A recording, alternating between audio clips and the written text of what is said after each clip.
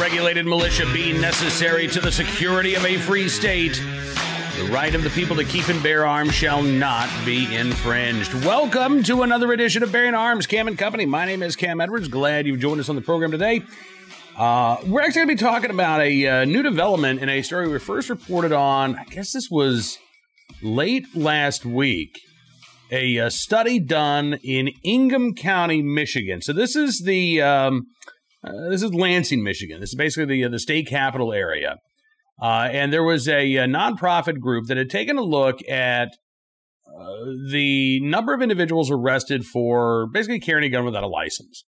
And they wanted to look specifically at whether or not there were racial disparities in terms of the arrests and prosecutions. We've talked about this previously with the public defender's brief filed in New York State Rifle and Pistol Association versus Bruin, and the New York public defenders noting that despite the fact that New York City is majority white, the vast majority of individuals who are charged with the violent crime of simply possessing a firearm without a license are Black and Hispanic. Well, as it turns out, this is not limited solely to New York City. No, this is a commonality that we are seeing around the country. And the prosecutor in Ingham County, Michigan, now says that she is going to dial back the use of and the prosecution of carrying firearms without a license. Carol Seaman says her office intends to counter racial inequities by dialing back how often it uses a certain gun possession charge. Under Michigan law, being convicted with felony possession of a firearm results in a mandatory minimum sentence of 2 years behind bars. Prosecutors can tack on the offense if someone has a gun with them when they commit or attempt to commit a felony. The law, adopted in 1976, was intended to deter people from carrying firearms, Seaman said. Well, I got to tell you, I'm glad to see this because, again, this is a charge that not only can be tacked on if there are other violent offenses, this is a charge that can be filed if it's the only offense. You're simply carrying a firearm without a license, and all of a sudden now you're facing 2 years behind bars. It is true. Michigan is a shall-issue state, so if you can meet the statutory requirements, you undergo the training, you can get your carry license. Still, it costs $100 for you to get that license, costs more for you to get the mandated training, and I'm sure that there are some individuals who are not able to afford the governmental fees, or at least it is a burden for them to pay those governmental fees. But I also think it goes deeper than that.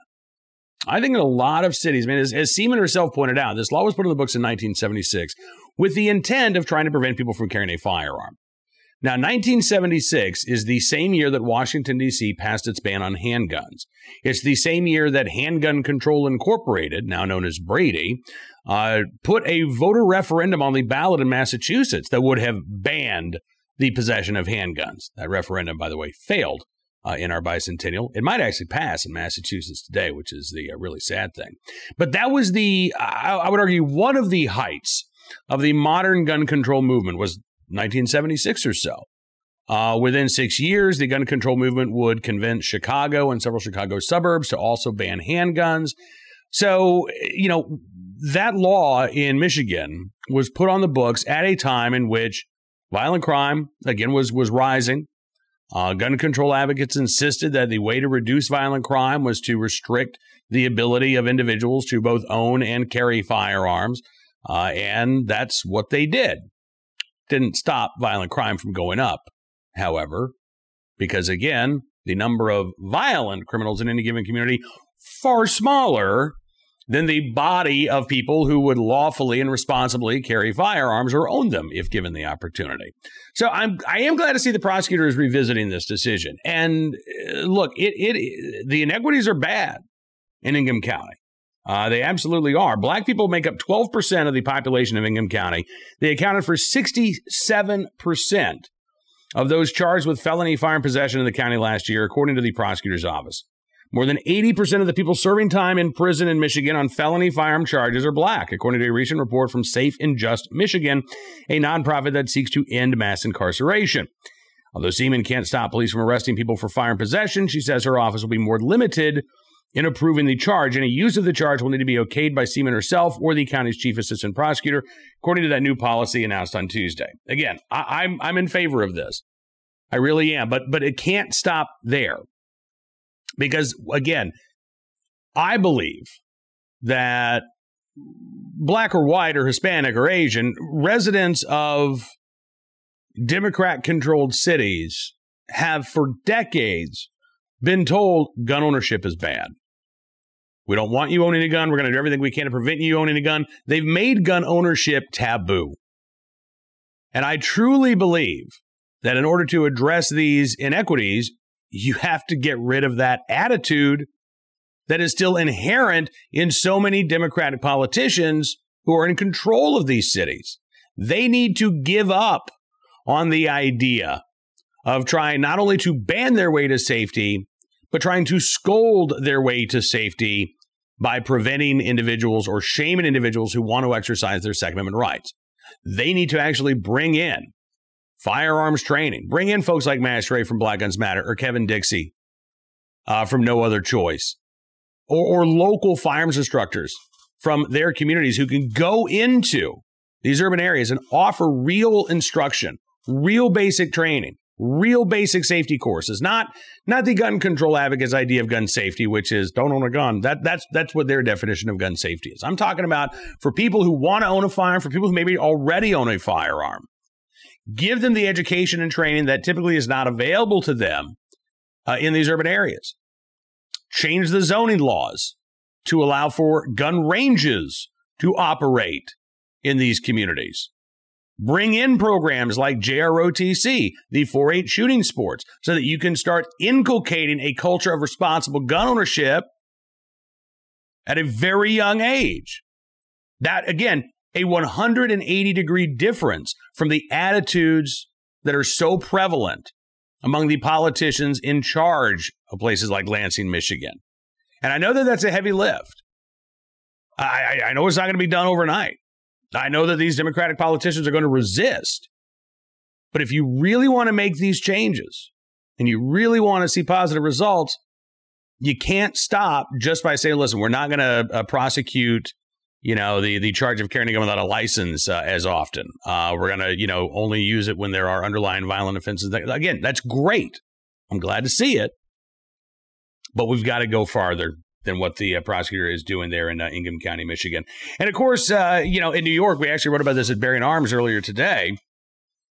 Prosecutors are actually trying to fast track gun possession cases. Now, they've got a backlog of about 4,000 of them that have developed over the past year and a half. And rather than saying, you know what, it's kind of stupid. I mean, we got the Supreme Court who's even looking at the constitutionality of our gun laws. Maybe we'll just, null pros these cases if they don't involve a underlying violent crime.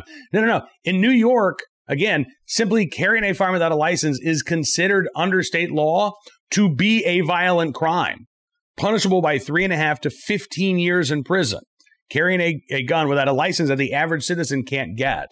And in the 5 boroughs of New York, they're fast-tracking these cases now. Even as the Supreme Court is spending its summer going through the dozens of amicus briefs that have been filed in support of the challenge to New York's carry laws, New York City itself is doing everything it can to put more people in prison for the violent crime of carrying a firearm without a license that the average citizen cannot obtain. So this isn't an issue just in Ingham County. This isn't an issue just in New York City. This is an issue, I would argue, that is happening in every city across the country. I just don't think the Democrats are serious about actually addressing the iniquities or the real solutions here. All right, let's turn our attention now to today's Armed Citizen story, our good deed of the day, our recidivist report. We're going to start there with a story out of San Antonio. This is kind of a weird one. A man, Angel Sanchez, has been charged with murder after the San Antonio Police Department accidentally killed his common-law wife during a standoff. Sanchez apparently was separated from his wife, was not supposed to be anywhere near her. As a matter of fact, Mr. Sanchez was supposed to have a GPS monitor device on his ankle because he was out on bond for aggravated assault with a deadly weapon. He was charged last August, almost a year ago, with aggravated assault with a deadly weapon. Still hasn't gone to trial. Still out on bond. Again, supposed to be wearing this GPS monitor on his ankle. 6 days before this standoff occurred, He cut off his GPS device, allegedly. An arrest warrant was issued. But again, supposedly these GPS devices, we're supposed to be able to keep track of criminals. Well, when they cut off their device, you know what happens? Nothing happens. A warrant is issued for their arrest. If we find them, great. But it's not like an all-points bulletin is put out. Go after Mr. Sanchez here. He's absconded from his bond. No, that doesn't happen. It doesn't happen. They cut off the device. And there are very few consequences. In this case, Mr. Sanchez returned to the home that was occupied by his common-law wife and her 3 children, ages 11, 5, and 3 months. Got there between 11 a.m. and noon back on July 25th. He had a shotgun. He had a vest. Said he was going to kill himself and his wife. Would not allow her or the children to leave. The next day, around 8 p.m. in the evening, she told her 11-year-old to call 911, but the child could not tell the 911 operator anything because Sanchez threatened to kill the child, according to police affidavit. At some point, the child's mom sent text messages and pictures from a security camera to a relative who then was able to call 911. Officers arrived at the apartment complex and determined that they would need more help. 2 officers hid behind a shed. They could see the door to this woman's apartment. I don't want to keep referring to her as this woman. Nita Tirina, I believe is how you pronounce her name. And then about an hour after these 2 officers showed up, Sanchez stepped out of the apartment. He pointed the shotgun towards the officers, then went back inside. SWAT team soon arrived after that. Officers positioning themselves on a rooftop, providing a direct line of sight to the apartment door. About 10:45, police advised that Sanchez was, quote, coming outside and wanted to die. When he came out, the suspect pointed the shotgun at the 2 officers that had hidden behind a shed. That's when officers on the roof opened fire. Sanchez was struck several times. He fell just outside the apartment door. And when officers took him away and secured the children, that's when they found his common-law wife, Nita Tirina, who had been shot and killed as well. The police affidavit says, were it not for the defendant's actions, the police officers would not have fired their weapons. Sanchez apparently is going to recover from his injuries. He's now been charged with 3 counts of aggravated assault on a police officer, in addition to facing those first-degree murder charges. And again, I would argue that given Mr. Sanchez's previous lengthy criminal history, he probably shouldn't have been out on bond to begin with. The fact that he was out on bond for over a year awaiting trial on this aggravated assault with a weapon charge, look, someone's got to answer some questions here. Because the wheels of justice grind slowly. But they're not supposed to come to a complete halt. And in this case, there's simply no reason that Angel Sanchez should have been out on the street instead of behind bars awaiting trial. All right, on to today's armed citizen story from the Chicago suburbs, actually. The Chicago Tribune reporting on an attempted burglary of a gun store or a gun range in Oak Forest, Illinois. An employee of the Eagles Sports Range told police that he and 5 other men were in a upstairs area of the business when the power to the business shut off, and employees heard a gunshot outside of the building. So the employee of this gun range goes outside. He sees a man standing in a grassy area nearby. The unknown man then fires 2 or 3 shots at the employee, who then returned fire with a single shot. Again, not sure why you try to shoot at the employee of a gun range, but, you know, not every criminal can be a Mensa member, I suppose. The burglar then ran west along the building, north down a driveway between the range and another business. The employee and other men actually went up on the roof of the building trying to spot the suspect, but they were unsuccessful.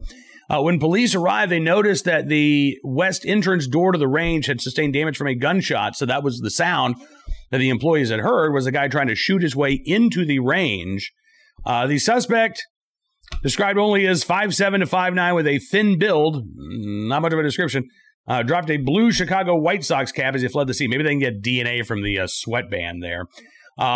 Again, glad to see that the employees of this range are okay. Hopefully, the dumb criminal will soon be caught. Again, I got to think of all of the businesses to burgle in the Chicago area. A suburban gun range, probably the least likely place to hit if you want to get away unharmed as a criminal. Finally today, our good deed of the day. I actually wrote about this a couple days ago at Bearing Arms, but I want to talk about this for a second. Here's the headline. Good Samaritan shot while trying to stop robbery in Oakland's Chinatown. You know, we have seen a number of crimes. We've reported on a number of crimes in Oakland's Chinatown this year, including one instance in which another Good Samaritan fired a shot at a would-be robber who was trying to steal a woman's purse. She's there on the ground. He's assaulted her, trying to yank the bag off her. And this business owner sees what's going on, grabs his legally owned firearm, steps outside, fires a shot at the guy. Guy takes off running. The shop owner's arrested. I don't think they ever actually found the suspect, but the shop owner was arrested. And the police chief in Oakland, LaRon Armstrong, held a big press conference a couple days later saying, listen, I can't encourage anybody to do this. Don't take matters into your own hands. If you see a crime going on, we need you to be a good witness, not an armed citizen. Don't come to the aid of somebody who is being attacked. Just watch. Just stand there and watch. Provide a description, hopefully something a little bit more specific than, he's 5'7" to 5'9", and he had a slim build. Yeah, so this past weekend, two guys with guns try to rob two couples who are walking down the street in Chinatown. They go for the women's purses. One of the woman's boyfriends stepped up and tried to stop the attack. He was pistol whipped, and that's when another individual identified only as Mr. Lee saw what was going on, ran in, tried to help as well. He was shot twice for his trouble. He said, quote, I really wanted to try to de-escalate the situation. He was shot in the armpit. He was shot in the right leg. Thankfully, he's been released from the hospital. He says, I wouldn't call myself a hero. So they can call me a hero if they want. I just consider myself as trying to help someone in need. I'm pretty sure that they really needed help. Yeah, I think they did. And I think that actually it was heroic for you to do this. Carl Chan, who's the president of the Oakland Chinese Chamber of Commerce, said, many of us, we feel strongly that this brave young man was willing to risk his life. These are the heroes. And he said that Chan said that criminals are being emboldened by the revolving door of the criminal justice system. He said the whole problem is not about the police. It's about being caught. They'll be released, if not the same day, probably the next morning. This crime happened just a few blocks away from Oakland Police Headquarters. And I want to know from Chief LaRon Armstrong, do you have any additional thoughts on telling people, hey, don't step up and help? Don't step up when you see somebody being attacked? Do you have any second thoughts maybe about telling people, we don't want you to be armed citizens? Would you really prefer that people just huddle helplessly while strangers are being assaulted on the street, while their family members are being robbed in broad daylight? You'd really prefer that they just do nothing, take notes. Oh, he had a bit of a mustache there, I think. And there was a mole right there. Is that really what you want? Because I got to tell you, I think the people of Oakland are fed up with this. We've seen the defunding of the police department, and Chief Armstrong has complained about that. Yeah, and rightfully so. But look, you're taking money from law enforcement, Oakland, California, Alameda County, one of those counties in California that doesn't recognize self-defense as a valid reason to obtain a concealed carry permit. So the criminals have the upper hand here. You've got a beleaguered police force, and you've got, in essence, an unarmed citizenry on the streets, which forces people like Mr. Lee, who want to do the right thing and help others, to do so at much greater risk to their own life. So I am glad that Mr. Lee was in the right place at the right time, willing and able to do the right thing. But damn, I really wish the laws in California recognized, not even allowed, that the laws of California recognized the right of the people to keep and bear arms in self-defense and defense of others. As a matter of fact, we're going to be talking a little bit more about that later today on bearingarms.com. I'd encourage you to check out the website each and every day. And if you like what you see, you can always become a VIP member. That's going to get you more exclusive analysis and commentary that you won't find anywhere else. Also help you support programs like this each and every day. So we do thank you for your support. We'll be back tomorrow with more of the latest Second Amendment news and information from all across the nation. But until then, be well, be safe, and be free.